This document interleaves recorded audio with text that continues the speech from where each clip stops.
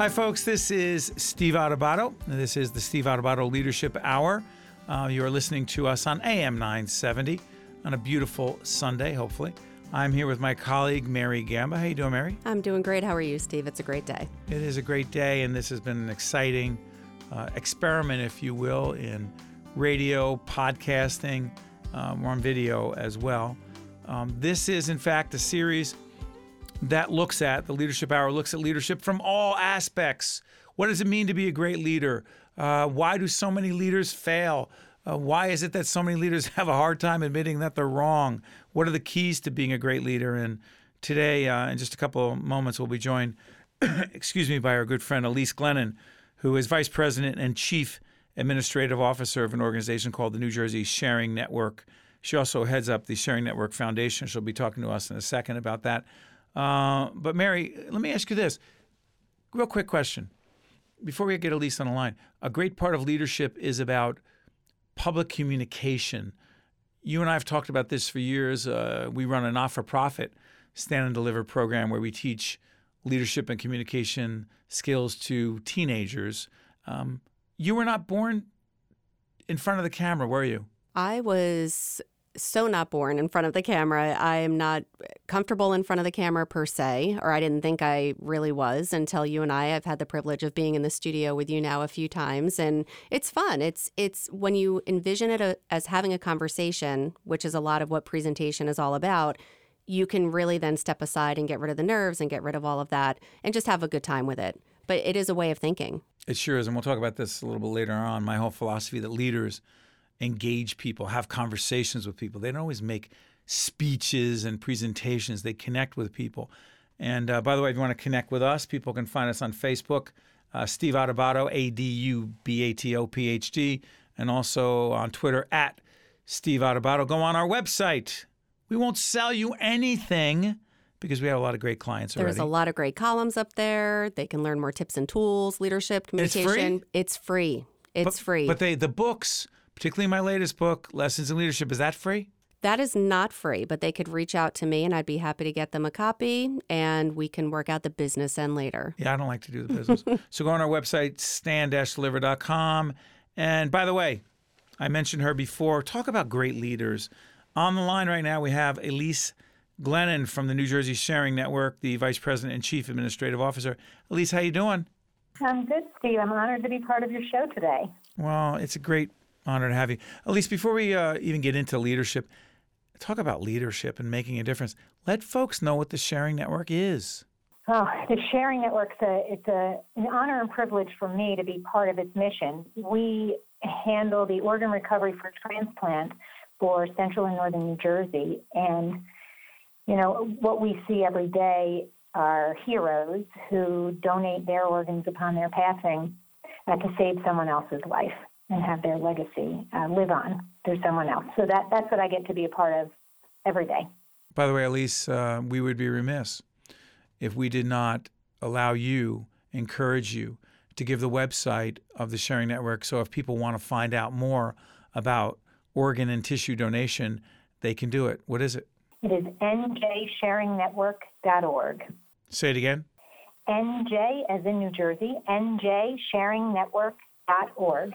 And by the way, as we do this program, we're doing our Leadership Hour radio show podcast. In fact, this Sunday, this will be taped out of time. But tell folks what's coming up this Sunday. Together with our production team, I'm coming down there with a production company. We'll be taping a whole series of interviews at the Sharing Network 5K? Yes, it is our 8th annual 5K race and walk. You will see over 10,000 people come together to celebrate life, to celebrate their loved ones who have passed, and to celebrate the lives they were given through organ transplantation. So it's a beautiful, passionate, warm, embracing day for everybody who is in attendance, and we're so glad you're going to be there as well. Well, my honor. It's interesting. Someone might ask, why are you talking about the Sharing Network in connection with leadership? And here's the connection. Mary and I have often talked about this.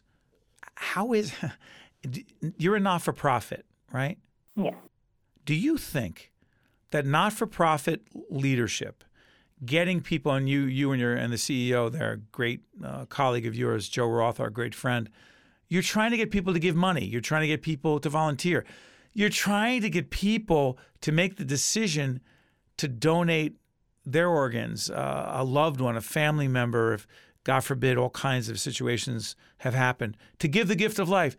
How much of leadership is the same or different in a not-for-profit organization versus a bottom line business, just make money? That's a great question. First of all, I think that in any kind of leadership, whether it's for-profit or not-for-profit, you have to believe in what you're doing. Leadership has to come from a very genuine place. That might be easier at New Jersey Sharing Network. It might be easier in a nonprofit setting where what you are trying to lead and inspire people to be part of is something incredibly meaningful.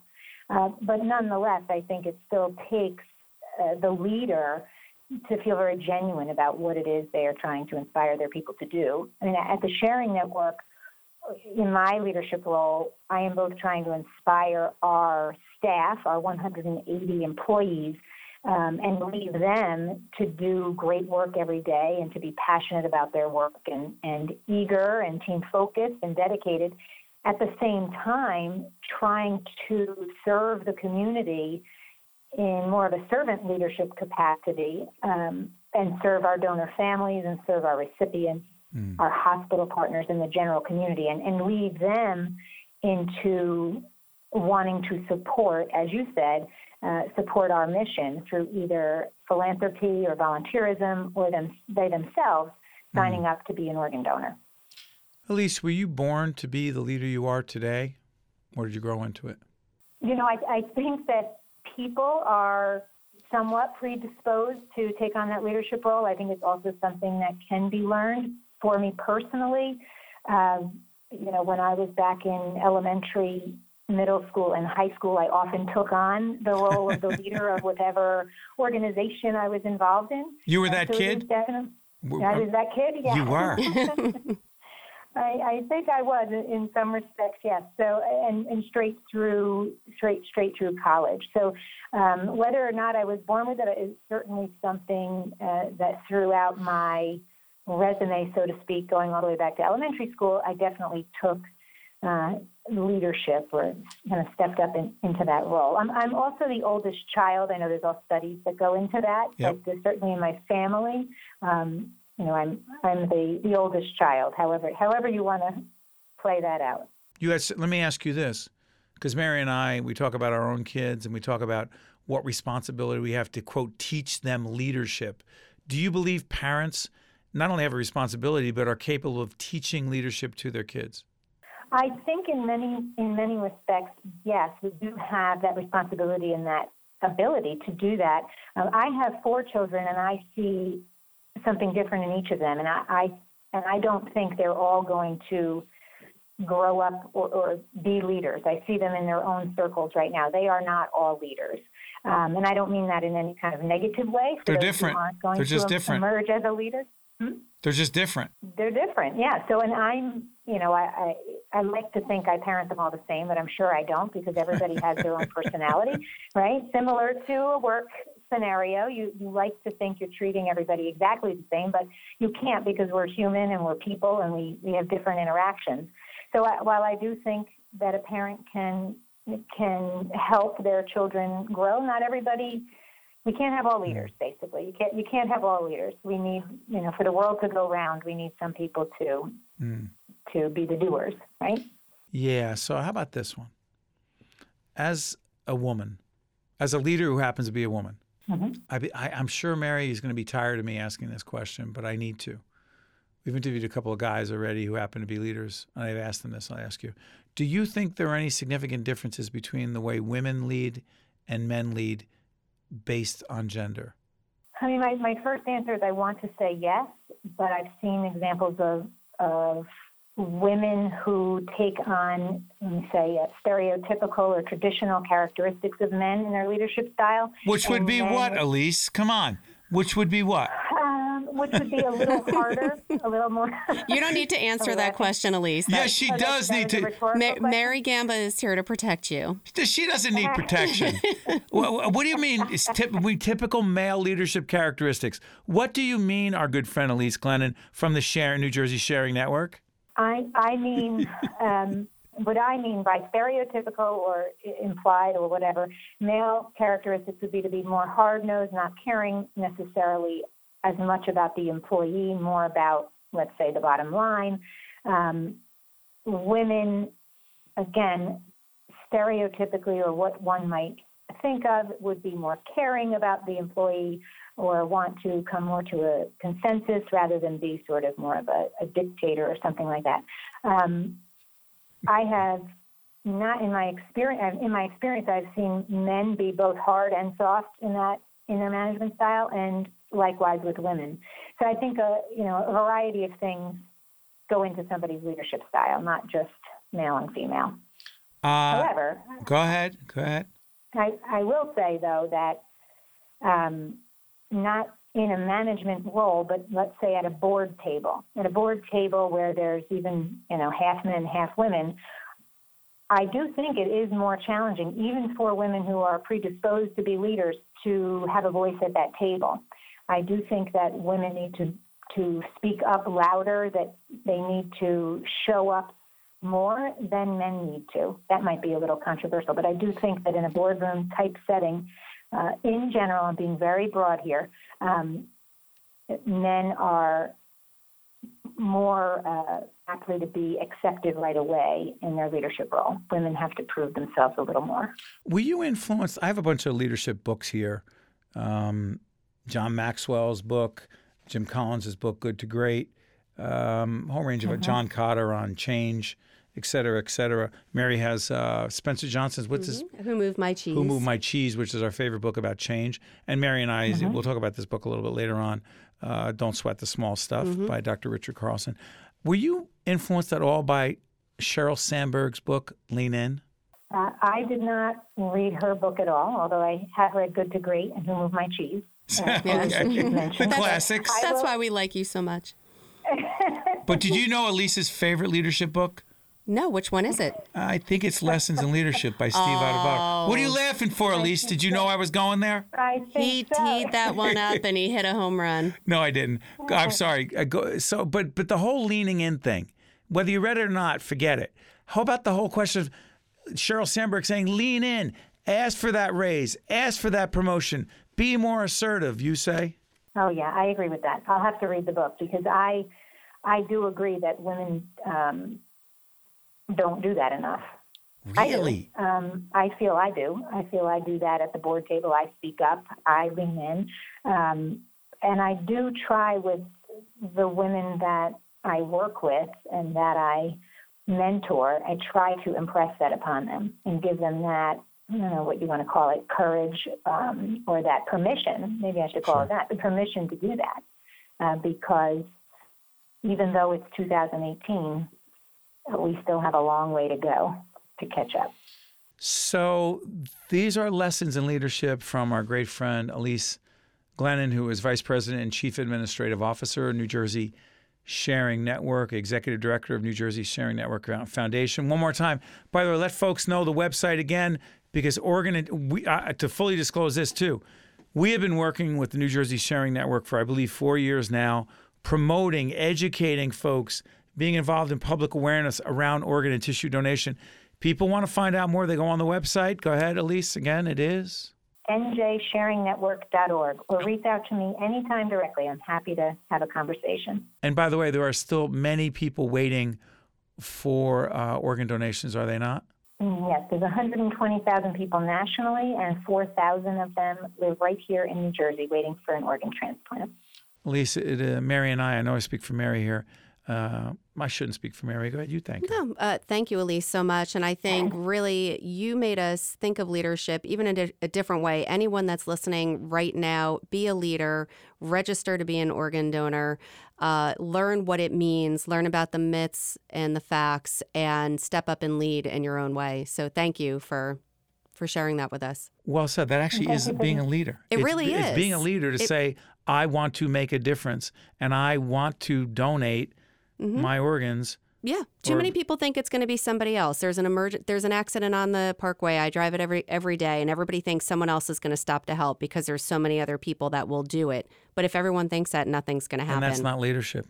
Elise, thank you, our friend. Yes, thank you. Thanks for the opportunity. It was great talking to you. All the best. Thank you, Elise. She's one of our favorite people. I love Elise. She's the best. By the way, she's also on the board of the Caucus Educational Corporation, our not-for-profit production company. Let's follow up on a couple of things she said. Pandora's box. The women in leadership. I loved her response. I loved that taking it now. I see a lot of what's going on, and it's very, very exciting having women and lean in. Sure, I think that book definitely helped to propel this movement. Is Me Too part of it?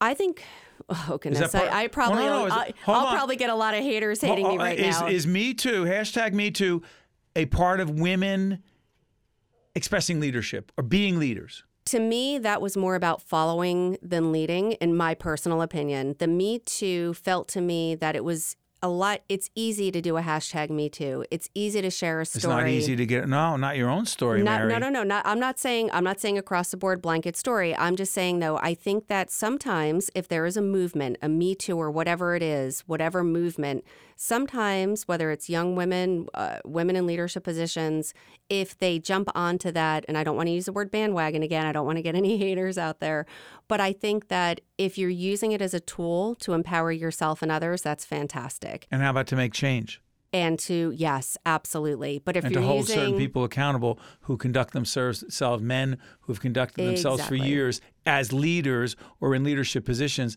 in disgusting, inappropriate ways. Agreed. That is the appropriate way to use it. However, if, upon seeing a lot of people who are using the Me Too movement, sometimes it goes too far in the opposite extreme, just in my opinion. So I think there needs to be a healthy balance between what I don't want as a woman leader. I don't want to use the word pity, but I don't want to have a pity party because I'm a woman. I don't want to have jump on this bandwagon because I'm a woman. You want to be seen differently because you're a woman? I do not want to be seen differently. All. No, I don't want to be seen differently. I want to be held to the same standards as men. I want to have those same expectations.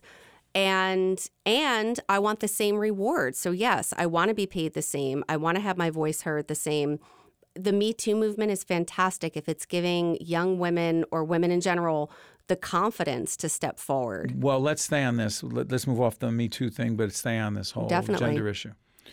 My wife and I, the lovely Jennifer, who's listening right now on Sunday at 2 p.m. on AM 970, and she'll listen again on the podcast. Do you think Bill will check this out, your husband? Oh, I'll make him check it out. Yes, I will. Mary is the co-CEO of her house. Absolutely. So here's what I'm curious about. My wife will often say to me, with our daughter Olivia, whom I absolutely adore, as most dads do with their daughters, we have 3 boys before that. I had 3 boys before. I believe I speak to them, my interaction with them, the way I carry myself with them, and I'm not going to turn this into a show on parenting, but it's different. My tone is different. My wife will often remind me, you can't talk to her the same way. And I don't think I do, but she says it's subtle and I don't pick it up. So here's my question about leadership. Do you think at times that either my interaction or a lot of men who interact with other men speak in certain ways with men and are much more direct, blunt, and frankly, I'm not going to say crude, that's not the right word, but just like in your face? And with women, it requires a different, not across the board, but in many cases, because of socialization and a range of things, a different style? It is. Or everyone the same way? No, and I think that is something that needs to change. By the way, no one wants to talk about this. This is sort of un-PC. It is on-PC, but I think it's also a great opportunity when we're talking about leadership and we're talking about raising future leaders to not bury our head in the sand and just say that it's one universal. I'm not saying that every single child, whether they're a boy or a girl, if you're raising a daughter or a son, you need to find the right fit for them. And Olivia, who is beautiful and the sweetest thing ever, by the way, she is just so sweet. Only 7, but go ahead. Exactly. So she may need to be talked to in a certain way in order to get your point across. So I always use the expression equal versus fair. Well, take it away from kids. That's what I'm doing. So in the workplace, everything is not always going to be equal. Whether it is the amount of, hey, great job, or it's the amount of work that I give one person over another based on, or you pay people. I'm sorry, Mary, people don't perform the same. And in my view, leadership is about rewarding those, recognizing those who perform at the highest level. Exactly. And with all due respect, those in the leader's view who do not, and by the way, if you think they're terrible, get them, as Jim Collins said in his book, Good to Great, get them off the bus. But if they're on the bus, you treat them fairly, you treat them respectfully, but you do not treat. Look, Mary, we've been together for how many years? 19, almost 19. I've always thought you were a superstar from the day I met you. By the way, the book that is right on your left, that you happen to be working for one of the healthcare systems that we coach at Barnabas, now RWJ Barnabas Health. I was a patient there. You were a patient rep? I was a patient representative. It was my job to go in and make sure the patients were happy, which was not a very easy task because who could be happy if they're in the hospital? And I was one of the patients. You came in. We started the conversation. This book. Don't Sweat the Small Stuff, and it's all small stuff. By Dr. Richard Carlson, the late Dr. Richard Carlson. We got into a conversation, and one thing led to another. That's why we worked together. Trust me, there's a reason for me bringing this up. So I have to tell you that one of the reasons you get, and I'm not going to make this about you. You can make it about me, though. It's fine. Well, one of the reasons I recognize you more, one of the reasons, and this is about whoever you have someone in your office who said, let's just say, is really one of the best. He or she should get paid more. They should get recognized more. They frankly stand out. If you don't do that, that's poor leadership. Exactly. But whether that person happens to be a man or a woman, it should not matter. And that's just to bring this full circle. That's how we started the conversation. No disagreement. And whether that is a woman doing my job or a man, if I were a man in the same role, the same level of expectation, that same bar it needs to be set. But the challenging of people, I'll get off this, I promise. But the challenging of people and the tone that you use, you think it for a leader should be any different with a man or a woman? Personally, in my opinion, it's different for every individual, regardless of whether they are a man or a woman. Gender is not relevant. In my opinion, correct. A couple other things we want to talk. We've got about 10, Brian, we've got about 10 minutes left. There are a couple of other items I said we should be talking about. Go. We talked about asking questions. We talk too much. We have too much that we feel somebody else wants to say. So asking questions is sometimes just as important as listening or communicating. It's part of the communication process. So let's talk about this. I was influenced greatly by another book, and I'm holding this up if you're watching on camera. It is called Change Your Questions, Change Your Life by Dr. Marilee Adams. Dr. Adams, check her out. Here's the reason I'm mentioning it. I've often thought that being a really good leader means that, the right question to ask at the right time to the right person for the right reasons to potentially achieve the best, dare I call it, right outcome. Sounds so simple. The tone that you ask the question matters.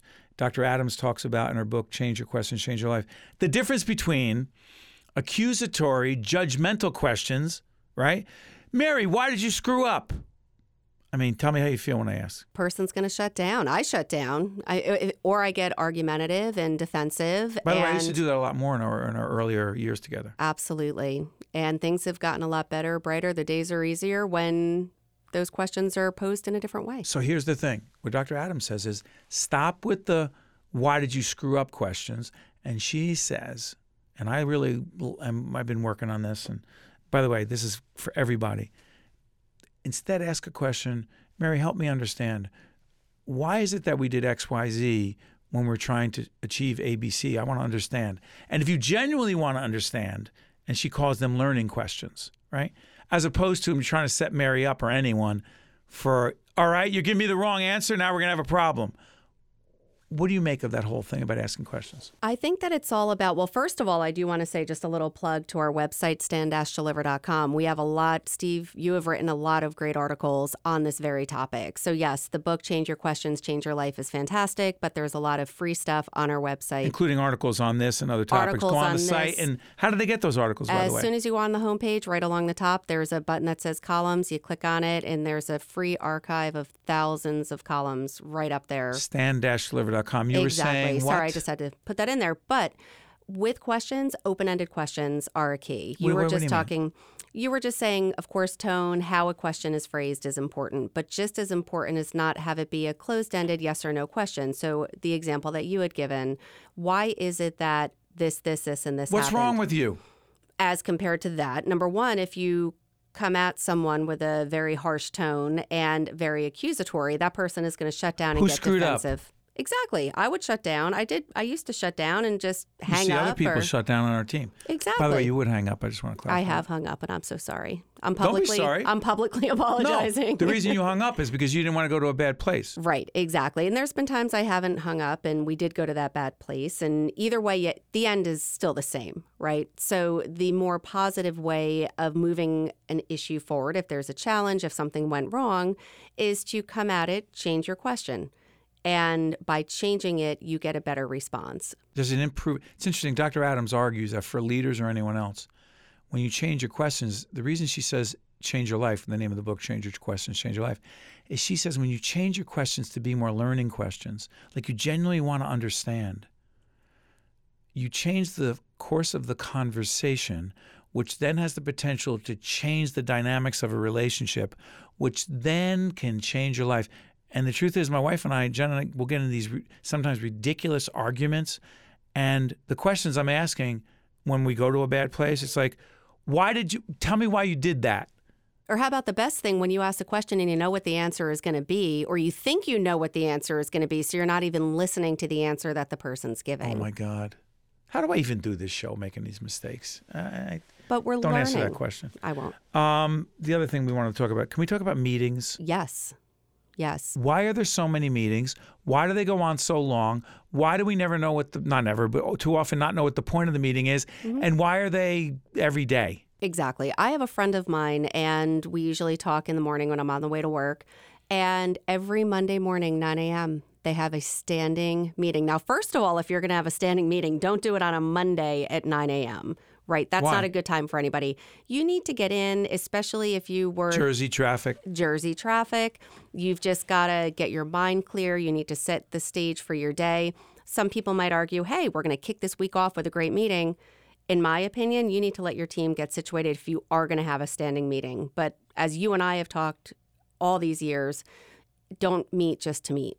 What do you mean? By the way, this is Mary Gamba offering her expertise on leadership. This is Steve Adubato. This is the Leadership Hour on AM 970. What do you mean meet does just to meet? You got to meet, right? A lot of people in a lot of organizations feel like having that standing meeting is an opportunity to connect with your team. But the greatest organizations, you're doing that all day long. Touch points, whether it's with email, whether you're getting up and going into your peers or colleagues' office to ask where they are on a project. You don't need to have a reason or a standing time to have a meeting. Sometimes you do, but very, very often you don't. You know, by the way, if you go on our website, stand-deliver.com, the reason we're plugging it right now is there's a whole series of articles on meetings. And by the way, the chapter in the book, do you know the name of the chapter? Don't even look. Don't look in Lessons in Leadership, my book. What is the name of the chapter on meetings? Oh, the exact name of the chapter? Don't even look. It's called, Oh No, Not Another Meeting. I feel like that was a quiz and I just failed. You did. It's all right. But I'm not into blaming anymore. No. So here's the thing. In that chapter, and if you go on the website and grab some of the articles on meetings, here's what it says. It says, look, some questions to ask. A, why are we even having this meeting? Why are we having this meeting? B, who should be in the meeting and why? Who shouldn't be? C, how long is this meeting going to last and live by it? Next, what are the specific goals of this meeting? Instead, I used to see meetings that the agenda item was budget discussion. Well, what are we talking about? The budget. How long are we talking about the budget? I don't know. When do we know when we're done? I don't know. Instead of saying budget discussion, your agenda item, as a leader, in my view, of that meeting should be specific ways to cut the budget by 10% over the next 6 months, for argument's sake. That means you know exactly what the goal is. We're cutting the budget by 10%, and you come in with recommendations to cut the budget. And the other thing is ask yourself how you can engage each person in the meeting. The word engage is big for us. Because if I'm in the meeting and all I'm doing is listening to one report after another, one presentation after another, how disengaged am I? You're going to tune out. All of us have been in meetings where you just are either making a mental to-do list, or worse, I find myself guilty of all the time. I make it seem like I'm taking notes. Never in our meetings, of course, because our meetings are so dynamic and engaging. I don't have to worry about faking it. Stop patronizing me. Go ahead. Okay, that was good. But it's creating an actual written list of things that you need to do or get done. Your mind drifts away. So you really do. If the people in that room have a genuine need to be there, then you need to engage them and let them add value to that meeting. Because if not, what are you doing? You know what? This is for everybody listening to us on AM 970 right now. If you have the ability as the leader, manager, whatever, to no longer have a particular meeting that, frankly, you don't even know what the purpose is, and you can get that information via email, you can pick up the phone, you can walk down the hall, you can have a conversation. Stop with the meetings, because here's what happens. We only have so much energy in a day, in a week, in a lifetime. If you suck up all of our energy in counterproductive, wasteful meetings, then we don't have the energy we need to do the stuff we have to do. So stop with the meetings just to meet. It doesn't make sense. And we use this word in our first Leadership Hour program. I'll use it again. It's not strategic.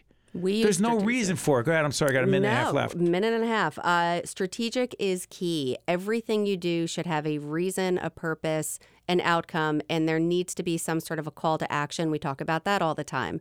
When the meeting is done, what are we going to do by when? Who's going to do what by when? Because if not, you just spend an hour of your life and then you just all go into your own offices. No, you need to have a specific plan of who's going to do what by when. Imagine you end a meeting.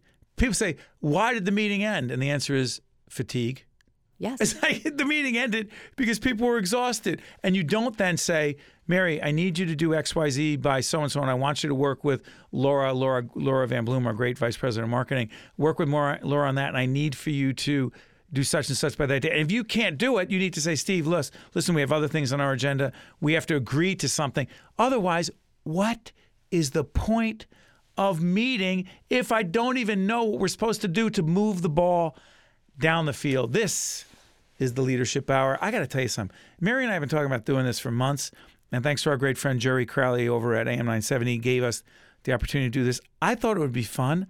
I never thought it would be this much fun. It's a lot of fun. A lot of topics to cover. Yep. So this has been the Leadership Hour. I'm Steve Adubato. I can get that out. That is Mary Gamba. Go to our website, stand-deliver.com. Follow me on Twitter at Steve Adubato, Adubato. Facebook, Mary, is? Facebook is Steve Adubato, PhD. By the way, I want to thank all of our clients who, frankly, believe in us and allow us the resources to do a program like this. And stay tuned. If you've been listening to the first half of the Leadership Hour, coming up, Mary, is State of Affairs with Steve Adubato, where we talk to leaders of all stripes in the state of New Jersey dealing with difficult challenges and problems. And you can like them or not like them, agree or disagree, but they are the leaders in place right now. This is the Leadership Hour. Steve Adubato for Mary Gamba. We'll check you out next time. This is Mary Gamba. Stay tuned. We'll be right back with State of Affairs with Steve Adubato, where we look at the most pressing issues facing the state of New Jersey. Hi, I'm Joe Roth. At New Jersey Sharing Network, we're committed to saving and enhancing people's lives through organ and tissue donation and informing people about our life-saving mission. That's why we're proud to support programming produced by the Caucus Educational Corporation and their partners in public television. State of Affairs with Steve Adubato is brought to you from the Agnes Veris NJTV studio at 2 Gateway. Funding has been provided by the New Jersey Education Association, Englewood Hospital and Medical Center, Horizon Blue Cross Blue Shield of New Jersey, New Jersey Sharing Network, dedicated to saving lives through organ and tissue donation, the Turl Fund, supporting Right from the Start NJ, Fedway Associates, and by Guarini Institute for Government and Leadership at St. Peter's University. Promotional support provided by The Record, North Jersey's trusted source, and NorthJersey.com. And by Meadowlands Regional Chamber, building essential connections that drive business growth.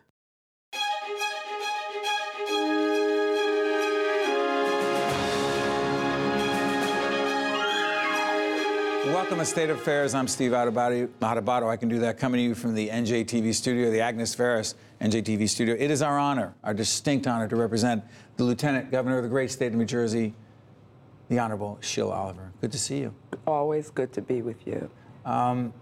This is not really your hometown per se, but you've represented this area for a while. You know Essex County well. You make the transition to the Murphy administration as the top person in administration with the governor, and you're running the Department of Community Affairs. What is the job like?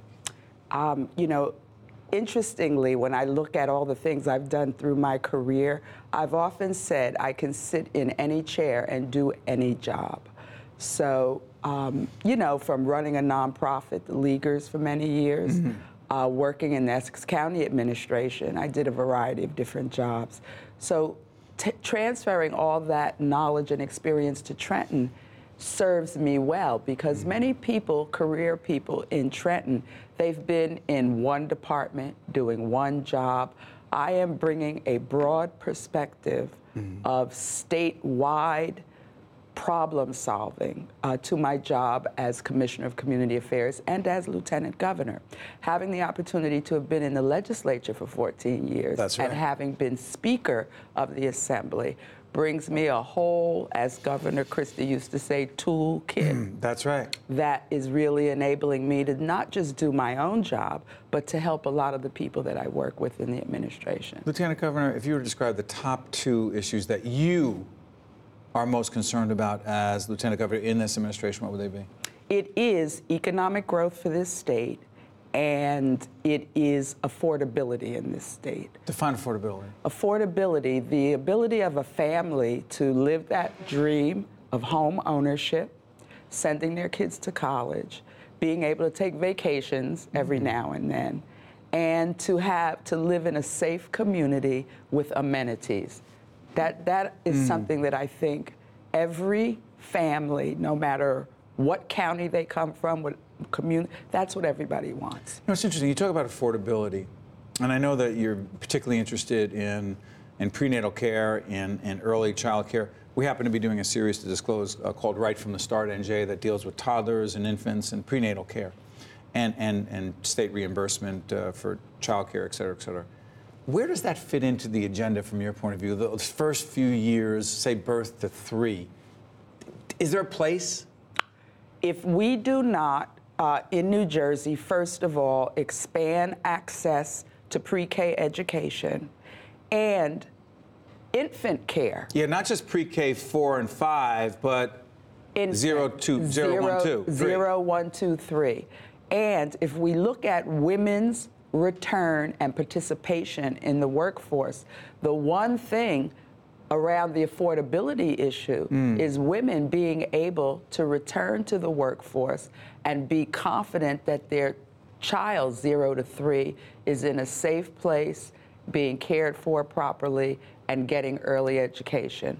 And I think if you look at some European countries, Scandinavian countries, they are way ahead of us on this issue of supporting families and women with their early We're playing catch up. We're playing catch up. By the way, I think you saw our web. Jackie, was the website up, the Right from the Start NJ website? If you want to find out more information about that site, can we keep talking about money? Absolutely. Not that there's a lot of it in New Jersey. School funding. There was a school funding formula passed in 2008, if I'm not mistaken, during the Corzine administration. We had so many people coming on to the State of Affairs saying, the state is not putting enough money into the school districts that the formula said they should put there. I don't mean just urban, I'm talking about suburban, rural districts. Is that a legitimate argument? It is. What's the problem? It is a legitimate argument. Is it just not enough money? Well, it has to do with prioritization and what we have prioritized since 2008.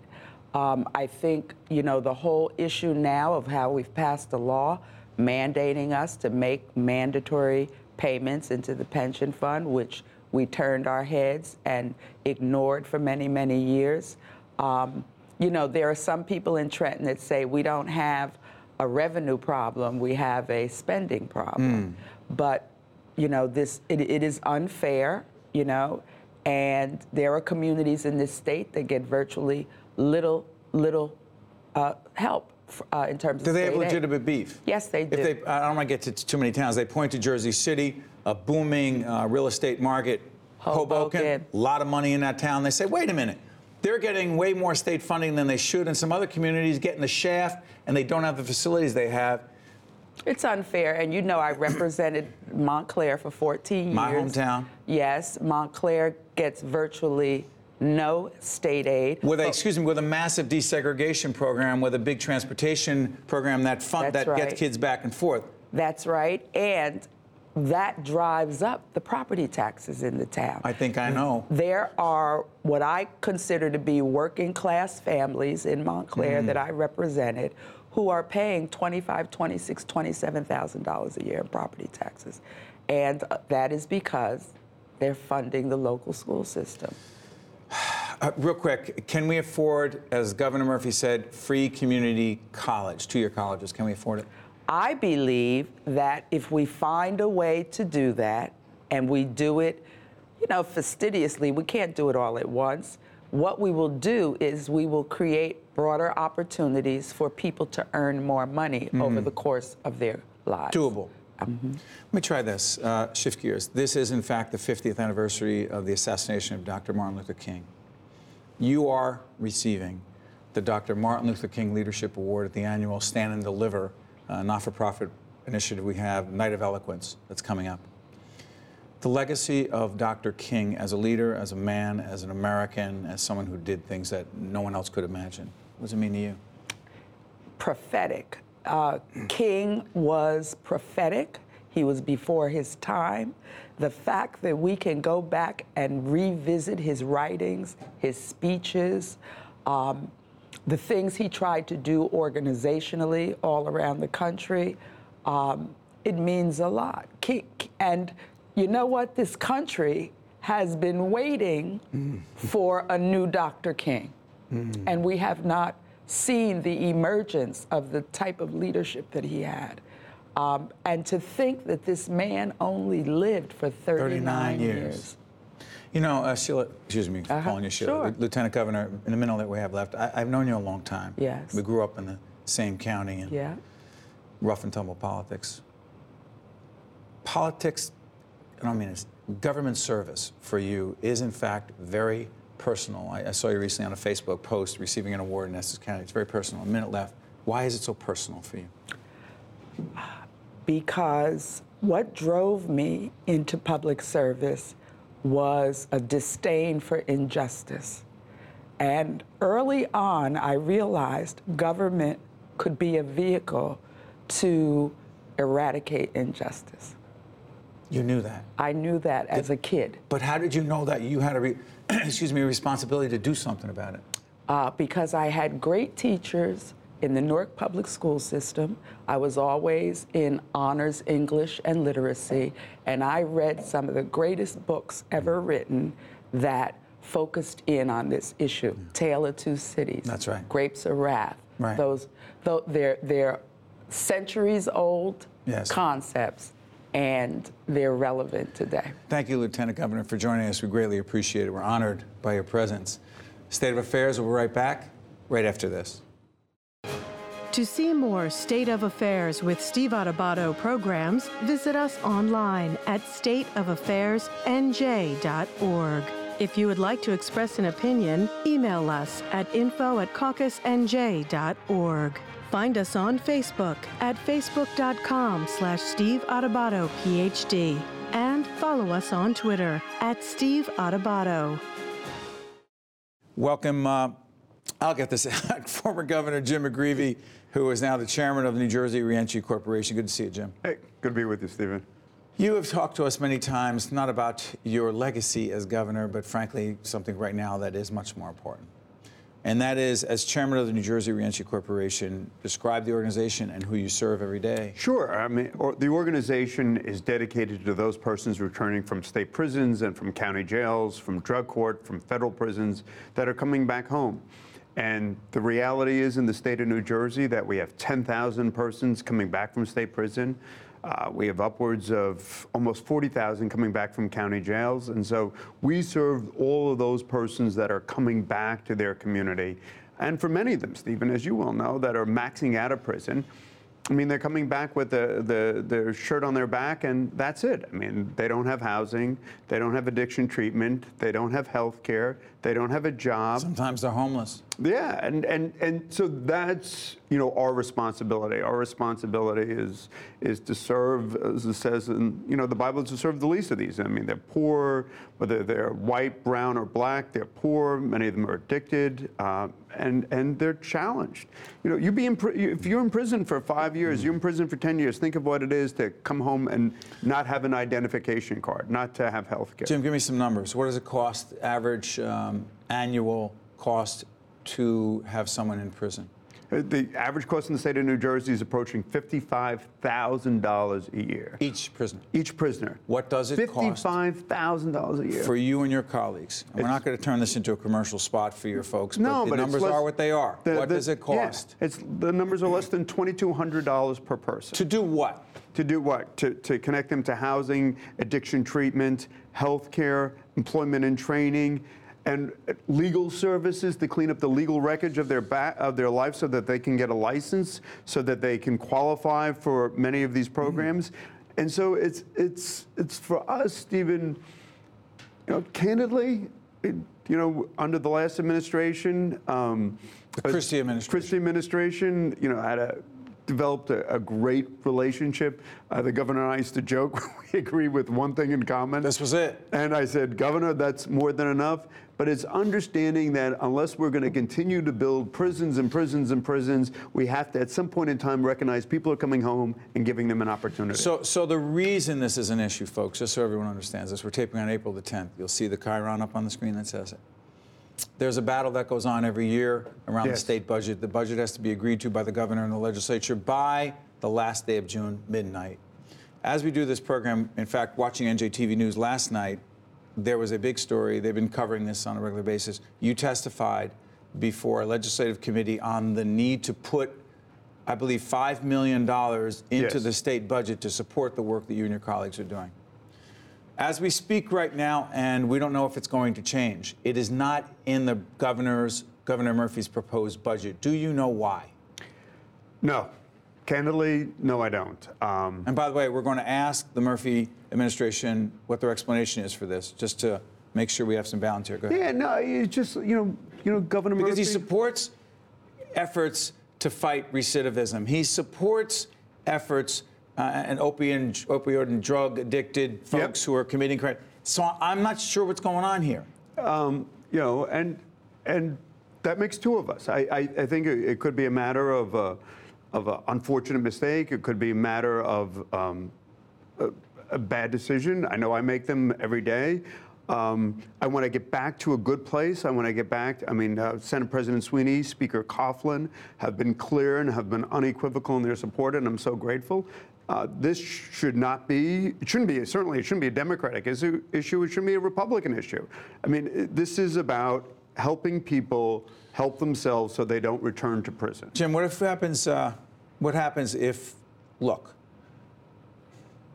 someone might say you're a private organization. We're a private organization. All of our money doesn't come from government. We're out there funding, raising private dollars.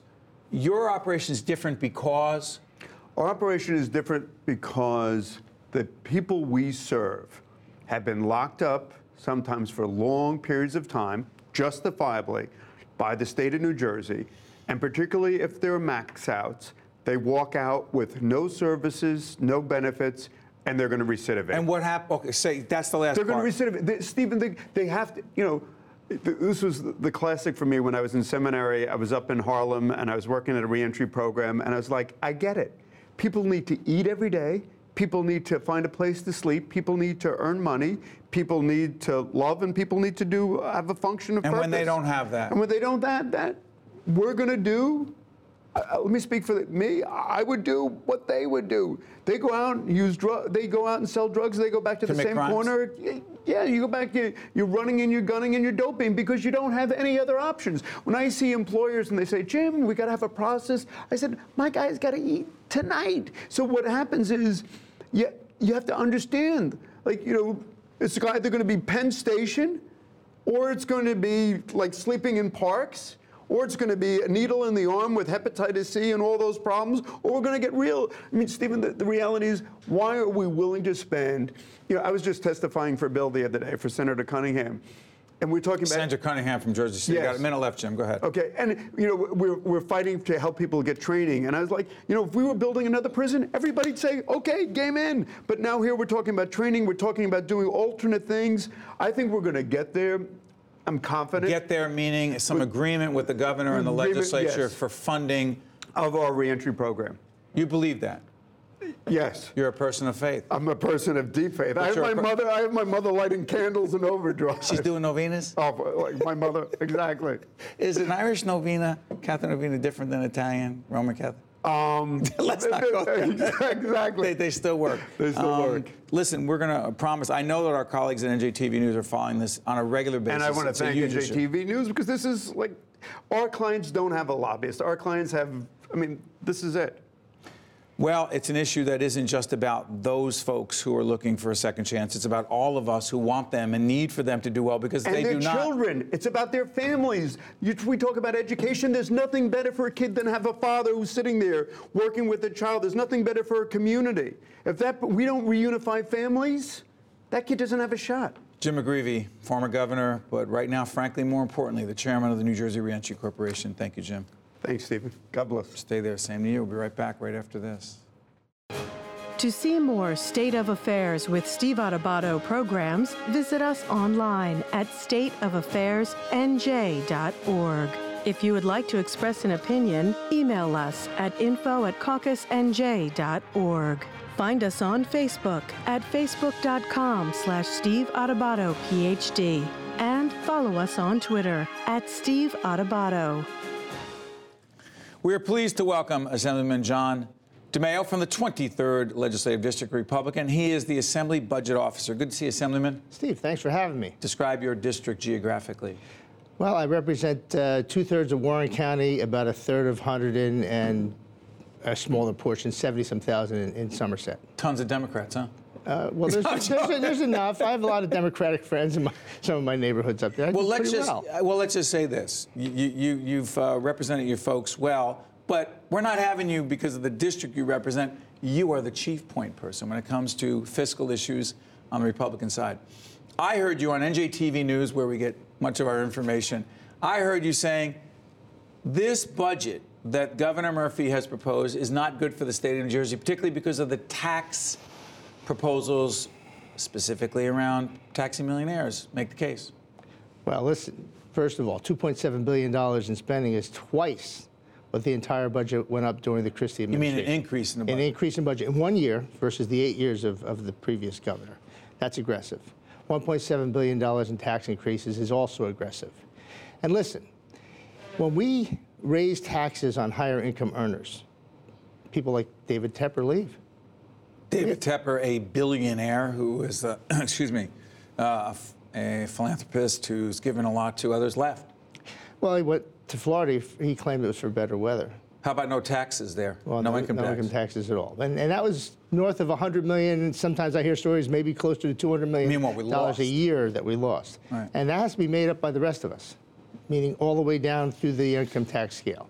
So, you know, it sounds great to tax millionaires, but the reality is we like to keep our higher income earners here because they pay the greater share of the state income tax, the gross income tax. Sure. By the way, excuse my allergies. It is allergy season, my voice. But here's the much bigger issue. Some people say in order to fully fund the public schools, based on the formula that was passed, in order to get the pension situation under control, the public employee pension situation, which is grossly underfunded at $80 billion unfunded liability, in order to do the things the governor wants to do, you need to raise taxes on those who have the most. Sounds like a logical argument to many. Why is it not to you? It sounds like an easy argument. But where I represent is right across from Bucks County, Pennsylvania. Why is that relevant? Well, people can drive 5 more miles to go to work and live over there. What's the tax rate there? 3%, 3.07, I think. On the income tax? On income tax. And ours is? 8.97 now at the highest levels. And proposed to go higher? 10 3/4. So you're saying the move to Bucks County, the move to Pennsylvania is too easy for too many? Of course it is. Even New York State's highest income taxes rate, like 8.88, it undercuts us a bit on people making more than $500,000. So, I mean, we have to be competitive in the marketplace in all of our tax throughout the state of New Jersey. Not to mention that 0.3% of the sales tax doesn't sound like much, but it's $500 million, Steve. Oh, yeah, wait a minute, hold on. I was, again, NJTV News did a story on the day the governor had the budget address, and you and some of your colleagues were bashing the tweak. I mean, respectfully, Assemblyman, that's a small. What is the increase that he proposed in the sales tax? 0.3%, but that was part of the deal that the previous governor made with the Democrats in the majority to get the gas for the estate tax? The gas tax through. Oh, the gas tax. So that the lower income people wouldn't be hit as bad. So, I mean, listen, we have somewhere around $900 to $1 billion of money that will come in organically as an increase or some revenue that will go up naturally. Why can't we try and live within our means? I mean, we're adding things to the budget like $50 billion more for college, free college right now. No, free community college. Free community college, I'm sorry, correct. $57 million for preschool. Now listen, that sounds great. Okay, so sounds what about great. for all the kids who can't afford the quality pre-K that our kids had, that our family had, because we're blessed financially to be able to do that? You're not saying you're against that. Governor Murphy's saying let's do it. I'm just saying that money better spent within the formula aid for K through 12 schools that are underfunded now. What about an earlier start for those kids? Listen, it sounds great, but what happens down the road? Should we create new programs? This is part of the problem what's happened in government. We're like a mile wide in services and an inch deep on performance. We try to do everything for everybody. The reality is, Steve, we need to live within our means. I was taught you don't buy new stuff if you can't pay for what you got. My father's an old school Italian. Probably your father's a little like that, I imagine. Our families can relate. And you know, the reality is we're not properly funding the school formula. We didn't properly apply the SFRA under the previous administration, which I had a great deal of discussion with. That acronym stands for? School funding. Yeah, so that meant, I guess it's 2008 under the Corzine administration. Correct. It was said that we needed to change the school funding formula, and certain communities, by the way, there are certain suburban communities, respectfully, Assemblyman, that are getting the shaft because the formula says this is what they should be getting. They're not getting anywhere near that. Well, there were some mistakes made by the previous administration. And listen. You mean the Christie administration? The Christie administration. Okay. Yes, and I told the Commissioner of Education 2 years ago, Hespy, that they were wrong not to run the formula and start to make adjustments as the plan indicated. Now we're in such a train wreck with the school funding formula. This is the #1 issue. You say deal with that before you deal with anything else? Correct. We should fund it to the best extent we can. And we're putting money in new places that it doesn't sound like a bad thing. It's a good thing. But the reality is we can't keep expanding programs because we haven't mentioned this lately. We've been 30 seconds, go ahead. We've been in an improving economy over the last 6 years, let's say. What happens when we have that dip in the economy and we've added these new programs? Do we yank the rug or raise everybody's taxes? You know, quick on tax policy. You okay with the president's tax policies and how they hurt New Jersey? Some people say on our inability to deduct our state and local taxes. 10 seconds, go. Don't know if they're really going to hurt us because we may see money off of our income tax to cover that. We'll have you back. Talk about that and more after the budget is struck in New Jersey on July 1st. A lot of work to do. Thank you. Assemblyman John DeMeo, Assembly Budget Officer from the 23rd District. Thank you. Super. Come back again. I'd love to. Check us out, State of Affairs, next time from NJTV News Studio right here in Newark. State of Affairs with Steve Adubato is a production of the Caucus Educational Corporation, celebrating over 25 years of broadcast excellence.